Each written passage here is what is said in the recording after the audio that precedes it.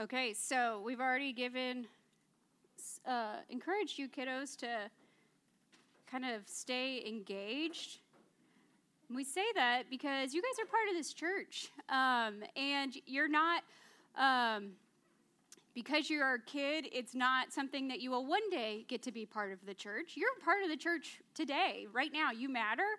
You're very much as part of the family. And so I know that sometimes it can be really hard to stay focused. Here's a little secret. Sometimes adults have a hard time staying focused as well. So you're not alone in that.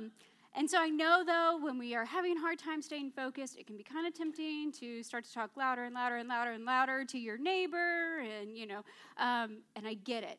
Totally get it, and I totally understand. So I have a game for you guys. I want you to keep track of the number of times I say the word salt, okay? And you can do like variations of it. If I say salty or saltiness, whatever it is, keep track of it. And after the gathering, if you come up to me and you tell me how many times I said it, and you get within 10, I have a bag of candy that you can get pick from if you get within 10, okay? Does that sound like a fair deal? Okay, so what's the word? Hey, grown-ups, sure, you can participate as well. What is the word you're trying to hear? Salt, okay? So I think I have a pretty good idea of how many times, so find me after the gathering. Let's talk and let's celebrate how many times I got to say the word salt today, okay? Okay, so y'all go ahead and open up your Bibles, and we're going to read some verses in Matthew chapter 5, starting in verse 13.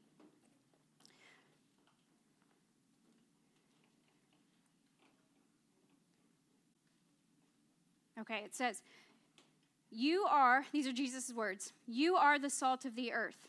But if the salt loses its saltiness, how can it be made salty again?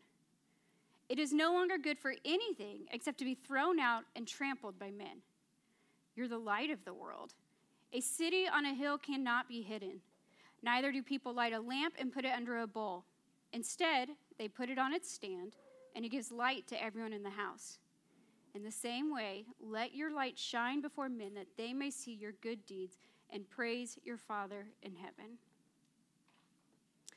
So over the next 3 weeks, Ben already kind of mentioned this, these are the verses, though, that are going to anchor our teachings. So I want to encourage you guys in here to spend some time over the next couple of weeks meditating on that passage, reading it over and over again, reading in different versions, talking about it with your family, with your kids, with your friends, maybe even put it to memory. That I would challenge you guys to do that. I mean, you can't go wrong with memorizing this passage of Scripture. But I want us to just kind of soak in that passage this month, and we're going to be unpacking it week by week. So using Matthew 5 as our text, what we want to do as a church is we want to reflect back on our time together as a church, but we also want to look forward to where we're going. We want to be able to remind each other in here of our church's vision, our mission, our priorities, our values, because we believe in them. We think they are Spirit-led. And because, as a church, we want to continue to pursue them. But we need to remember what it is we're pursuing, right? We need that reminder. So this time, about 2 years ago, actually probably right around this week or so, Ben and Jess and me and Matt, we announced that we would be planting a new church called Salt and Light. So while we were making that announcement, I want to kind of paint a picture of where we were culturally.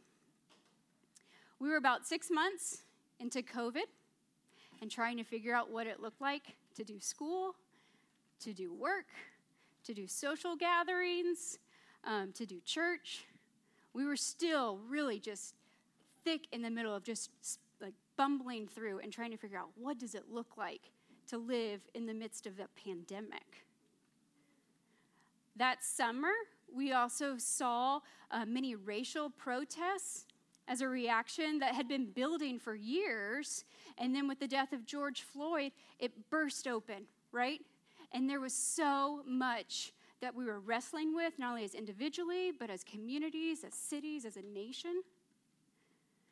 Politics took center stage once again as we were dealing with another presidential election, a very divisive presidential election, which continued to just not only divide us as individuals, but divided families.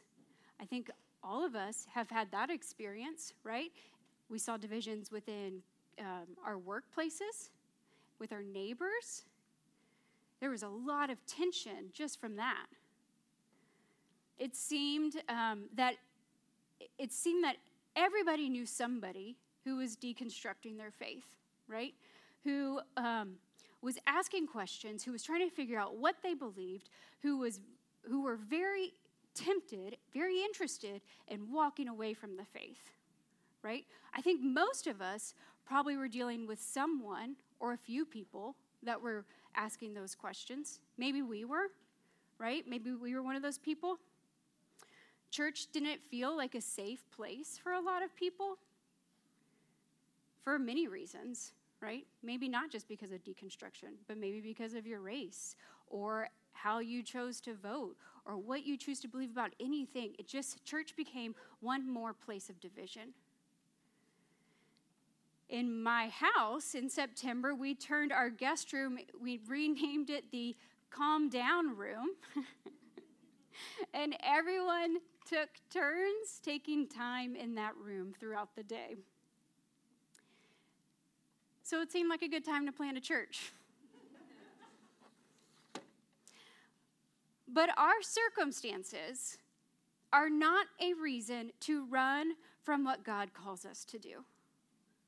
Our circumstances are not a reason to run from what God calls us to do. In fact, God is quite aware of our circumstances, so much so that oftentimes I believe our circumstances and what God calls us to are actually intertwined. Our circumstances and our call are intertwined. So while September of 2020 was when we announced Salt and Light, what came before that was years of prayer. Years of studying and listening and asking God, what does it really look like to follow the way of Jesus? What does it look like to follow the way of Jesus in the cultural setting that we're in? What does it look like to be a faithful presence in our present reality? What does it look like to love others well, to love Jesus well, to love his church well? What does it look like to create a safe space for skeptics and seekers and doubters to ask questions and wrestle with Scripture and God and what they believe and what they've been taught? So we were asking these questions, and what it made us think is, well, what if we just went back to the basics? What if we just went back to the basics of being and making disciples of Jesus wherever God has placed us? Those are the questions that we were asking that led us to our values that we now hold, which you've heard us say many times. They are to be with Jesus, to be like Jesus, and to do the things that Jesus did. And so ultimately, those convictions led us to this conclusion. Be who Jesus has declared you to be. You are the salt of the earth. You are the light of the world. Be salt and light. That felt basic. And so here we are, 2 years later, and our mission still remains the same as a church. We want to make disciples of Jesus by seeking his kingdom in everyday life. Did you know that that's our mission? Our mission is making disciples of Jesus by seeking his kingdom in everyday life. So, this week, today, what we're going to do is we're going to unpack what it means that we are salt. See, everybody's heads go down real quick to make a tally. So I want to trace this image of salt for a bit that Jesus uses. We've taught on this before, so a lot of this will probably sound familiar to you, and that's good. It is good that we hear these things over and over again. this image doesn't just represent who we want to be and what we want to be known for as a church, but quite frankly, what it does is it is who Jesus himself says you are. You are the salt of the earth. So, what does it actually mean, though? What does it mean that we are the salt of the earth? These verses that we read from Matthew 5, those are at the beginning of the Sermon on the Mount, that manifesto that Jesus gave to a large crowd of his followers. And this sermon is directed primarily towards his disciples who have chosen to respond to his call to repent and turn to God. The people that were listening to this sermon were the people who were curious and they wanted to learn more and they wanted to be part of this new kingdom. But these are real people. You know, these were actual words that Jesus actually spoke to people. And they were real people like you and me today. And so what I want you to know and believe is that these words are also meant for you, as thousands of years later, his followers are still gathered wanting to hear from his word. So he starts this sermon on the Mount, with a list of blessings that you are probably familiar with, what we refer to as the Beatitudes. So he starts with this list of blessings. And then after that, he tells his followers, you know, you're blessed, but now, more than that, it's also about being a blessing, right? Not only are they the blessed, but they're to be a blessing to others. And he says, you are the salt of the earth. So Jesus teaches us about the influence of kingdom people through this image of salt, which is a familiar image to us today, right? But it was also a familiar image to the people back then. So he speaks to them, and he tells them that they're the salt. Today, we have this different perspective, right? For us, most of the time, what comes to mind when you hear the word salt? What do you use it for? French fries. Yes, yeah. Popcorn. Maggie. Salt and pepper. Yes. Salted caramel. Anything else come to mind? Margarita. On the rocks, please. Anything else? Ocean water. Preservation, yeah. What do you use salt for? Corn. So good, yeah. Yeah, Teddy. Oh, yeah, scrambled eggs are way better with salt. Yeah. Flavor, yeah. Did you notice that, like, you guys all, beyond just saying flavor, like, you went straight to, like, what do you need it for, you know? But that's our perception. That's our main reasoning for salt today, right? Well, if you lived back in New Testament times, if you're part of the crowd that's hearing this message from Jesus, you also would not have been able to imagine your life without salt. But I don't think they would have started off with, we need it for popcorn, and we need it for French fries, and we need it for margaritas. Like, that would have been what came to mind for them. It was essential to life, but for really different reasons. It was used for what Miriam said, for purification. Salt is this pure substance, and it has this natural purifying and cleansing qualities to it. It was used in the Old Testament for sacrifices, and it symbolized purifying that sacrifice before it was offered to God. Any offering taken to God was seasoned with salt. Another reason it was used was for preservation.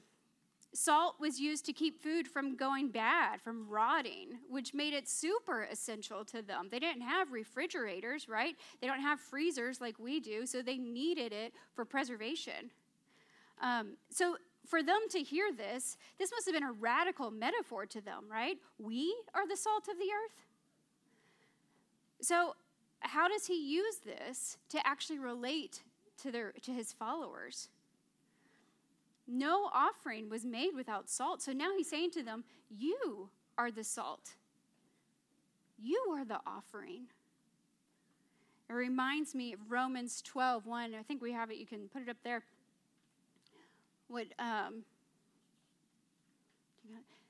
Paul says in Romans, "Therefore I urge you, brothers and sisters, in view of God's mercy, offer your bodies as a living sacrifice, holy and pleasing to God. This is your true and proper worship." We are called to live pure lives and reflect the way of Jesus. We are called to keep the world from going bad, from allowing corruption to consume this world, to bring God's love to a decaying world. That's what it means to be salt. We are called to bring the kingdom with us into our everyday spaces, the spaces that we inhabit. And we are called to add that distinct flavor to the world. Our speech is meant to be seasoned with God's love, his grace, his kindness, his mercy. So God chooses to salt the world with us. So as we spread throughout the world, we should get to bring kingdom culture and the aroma of Christ into all that we do in life. And this is why the seemingly ordinary things that we do matter. Why our jobs, our hobbies, our family, our relationships, all of those things matter because we are called to be distinct in those areas, to be God's kingdom people to the world, wherever we are. And I want to talk about this for a minute. Don't be different for the sake of being different. Being salt does not mean that you have to be perfect or else you'll lose your saltiness. That's a false hope. What that does is that elevates yourself, your own good works, your own perfection. It elevates you, not your Savior. That's not, being distinct doesn't mean to be perfect or to be different, so different that you make people feel like there's just no way. I can't ever be that righteous, right? You're not trying to prove your righteousness. So what it looks like for you to be distinct, that's something that you get to wrestle with the Holy Spirit about. Figure out what it means for you to be distinct, be in the midst of this world and distinct from it. What is your motive? Why do you do the things you do? Why do you say the things you say? I think that's at the heart of this. That is where our distinction comes from. What is your motive? And that's where you get to wrestle with the Spirit and figure out, what does it look like for you to be distinct in your workplace and in your family and in your neighborhood? On the other hand, if we as the people of God become so much like the world, then Jesus does say it's like salt losing its saltiness. We shouldn't be so entwined with the world that our identity of kingdom people becomes unrecognizable. So there's this fine line we get to walk. So how does salt lose its saltiness? It loses it when it's covered by something else. We can't become kingdom people who are so focused on appealing to culture that we completely lose our saltiness and become indistinguishable from the world. So saltless salt, that sounds kind of funny, could look like us being more aligned with culture or more aligned with a political party. Are people more aware of what party you align with than they are that you actually align with King Jesus? It's being more aligned with Jesus than being aligned with a social club, right? Or an organization. So the question you have to wrestle with is, who do you care most to identify with? What do you actually prioritize? Look, I know that there are a lot of bad opinions of believers, and some of them are pretty accurate. Believers do not always look good out there. And I understand that, uneasy feeling we get where we think, I don't really, yes, I'm a Christian, but, not like that Christian. And, we sit with that tension. I think many of us really wrestle with that tension. It's really tempting to want to put space, to create an us versus them mindset, to try to make sure that we are not wrongly associated. I mean, none of us want to identify with Christian nationalism, right? Like, so we understand there's that real tension. But what happens, though? How do we cover ourselves up so much? How do we distance ourselves so much? How do we end up spending our days at the cost of actually losing our saltiness? So I want to challenge you with this thought. What if we became, and I'm challenging myself with this too, what if we became less concerned that we might wrongly look like a Christian we don't want to look like or be associated with, and instead we just become more concerned with looking like Jesus? That's something that I have to wrestle with, and I think a lot of us have to wrestle with that. Who are you more concerned about? What we want is to be concerned about looking more like Jesus. What if Jesus was our true motive for how we lived and how we loved? Psalm 34:8 says, "Taste and see that the Lord is good. Blessed is the one who takes refuge in him." We want to be a church, a community of people who add salt to the world around us. That by being salt, the thing Jesus says we are, people would taste and see that the Lord is good. So our decisions that we make and how we lead as a church, those are influenced by what we have chosen to prioritize. And these priorities are what help give us focus. So over the next few weeks, what we want to do is highlight these priorities and unpack a few of them at a time. These are convictions that were prayerfully formed in the summer of 2020, and we still stand by them today as your servant leadership team. So I want to put up a slide that shows you what they are. I'm going to walk through what they are real quick. Well, first, I already told you our mission is making disciples of Jesus by seeking his kingdom in everyday life. And then you can go to the next slide. Okay, so we practice our discipleship values. We practice discipleship by being with Jesus, becoming like Jesus, and doing the things Jesus did. So those are our values. And then go to the next slide. Okay, so here are our priorities. So this is kind of our framework for how we kind of form a lot of our decisions. Simple gatherings. You know, we don't want to be scrappy here, but we do want to be simple enough that seekers, sinners, and skeptics can all feel welcome. We're not focused on creating a production, but we are focused on creating a gathering, and we think it matters that we come together each week. Everyone discipled and being in discipling, we're in this together, like we've talked about this before, from children to adults. And with that, equipping children, teens, and parents, empowering each other's gifts. We want to see you flourish in the way that God has gifted and equipped you. And then the last two are what we're going to spend a few more minutes talking about today. Transformative cultural engagement and women and men leading together. So let's first talk about transformative cultural engagement.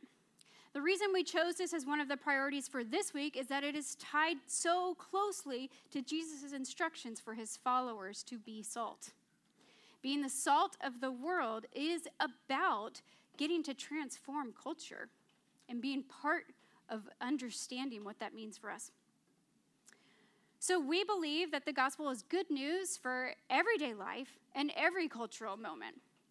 We want to prioritize declaring the gospel into areas of personal unbelief and cultural division, as well as pursuing the poor, the helpless, and the marginalized, because of our motive, which is our faith in the gospel and our desire to follow the way of Jesus. We don't want to give in to cultural Christianity that tells you what stand you should take on any given topic and then demonize a fellow brother or sister who might think differently.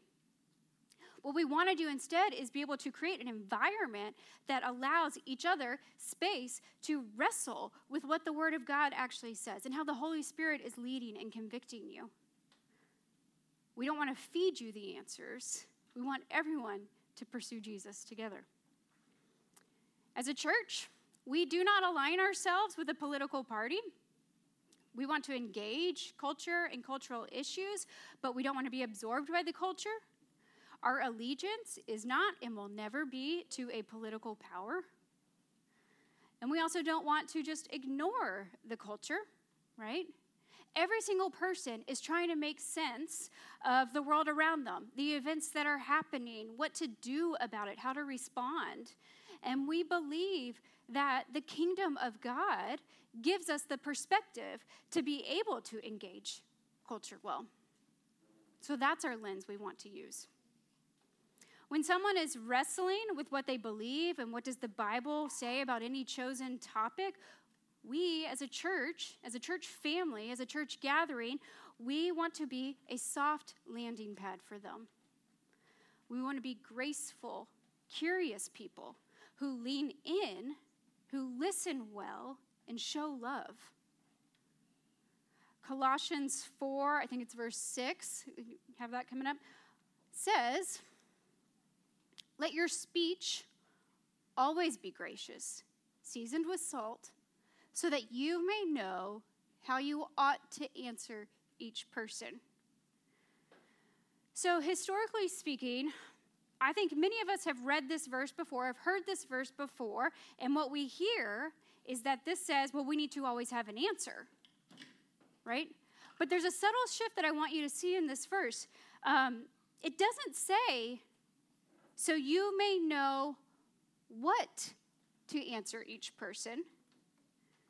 It says, so you may know how to answer each person. It says, how do you answer?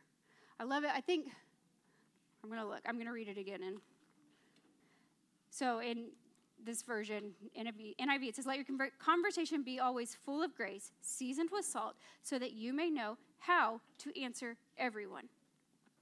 How to answer everyone. And how do we answer each person? What does it say? With grace.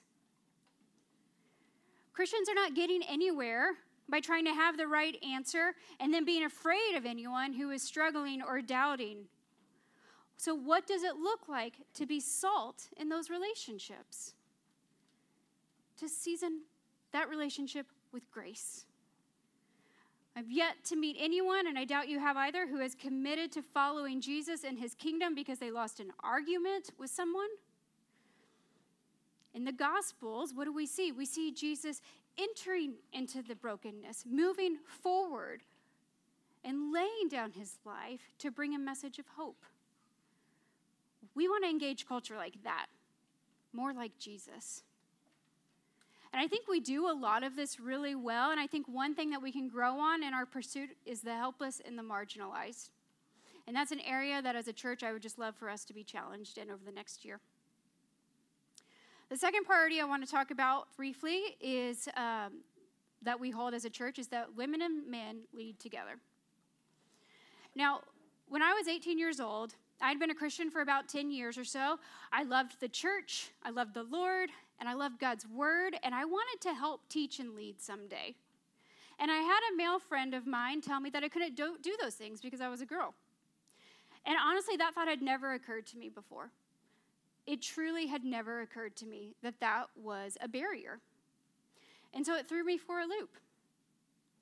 So I went to talk to my pastor about this, a man that I deeply respected, who loved my family well, who saw me grow up. And he told me that I could basically do whatever the Holy Spirit, any person can do, whatever the Holy Spirit calls and equips you to do, whatever that may be. And that's true for any believer. When the Lord calls you, he equips you. Whether you're a man, a woman, a child, when he calls you, he equips you. And so for us, women and men leading together, the point isn't that we are the same. We're not the same. And that's good. But God determined that it was not good for man to be alone and to do his work alone. So he gave him a partner to work alongside him. And that was before the fall. Men and women aren't meant to be siloed, running separate races. We are called to be brothers and sisters encouraging one another on, working together towards the same goal, finding the strengths and skills and giftings in each other and saying, yes, that's good. We believe that we are meant to humbly listen and learn from one another, to support and affirm one another. We need each other's perspectives. We need our distinctions. We need our voices in mission and in ministry and in kingdom work. And it's our sincere desire and conviction that women are not overlooked simply because they are a woman. We want our children in this room to grow up seeing both men and women serving, leading, and proclaiming the gospel together. We place equal value and uphold mutual respect for both men and women, both made in the image of God, both filled with the Holy Spirit, both capable of leading based on their mature and godly character. Galatians 3, verse 26 says, "So in Christ Jesus, you are all children of God through faith. For all of you who were baptized into Christ have clothed yourselves with Christ. There is neither Jew nor Gentile, neither slave nor free, nor is there male and female, for you are all one in Christ Jesus." So for salt and light for our community here, men and women leading together is a priority that we uphold. So to go back to Jesus' words in Matthew 5, you are the salt of the world. Not just me, not just some of you, not just people of a certain age or race or gender. We're in this together as followers of Jesus. But all of this starts from being with Jesus, one of our values. To be salt, to be the kind of salt that does not lose its saltiness, that is seasoned with grace, that allows people to taste and see that the Lord is good. That salt is not our own. It's salt that reflects the heart of God. It's salt that comes through his Spirit when we practice being with Jesus. This salt imagery, it describes a life that is sanctified by the Holy Spirit. Sanctification is just a fancy word for saying God's work in us. Our thoughts, our words, our actions, they become sanctified, making us more and more like Jesus as we trust and obey him, as we spend time with him. To be with Jesus means that we live all of life centered on his word, his Spirit, and his kingdom. And when we are formed by those things, we are able to be who Jesus has declared us to be. We are the salt of the earth. And people who find their identity in Christ influence the world for him. We have to have an awareness of our identity, that we are salt, or else we will lose our saltiness. We have to be mindful of who we are, or else we're left to drift. We have to know and understand our identity, or else we're going to be persuaded by other things, and our priorities are going to shift, and they're going to look different than the way of Jesus. It matters that we know that we are salt so that we may flourish into the life that Jesus desires for each of his followers. So each week, we are invited to participate in communion. And it's this simple meal, you see it on the tables right in front of you. It's a simple meal that reminds each of us of Christ's broken body offered for you, and his blood that was shed for us for once and for all, that was offered for you. So when we take this meal, you can grab your cracker and dip it in the wine or the juice. When we take this meal, we remember, we get to pause and come together as a family and remember that Jesus' sacrifice is what gives us our new identity. It's his sacrifice that brings us our salvation. So in light of that, think of who you are. As a follower of Jesus, you are salt. You are a beloved, forgiven child of God. You are his salt. So take and eat and remember that.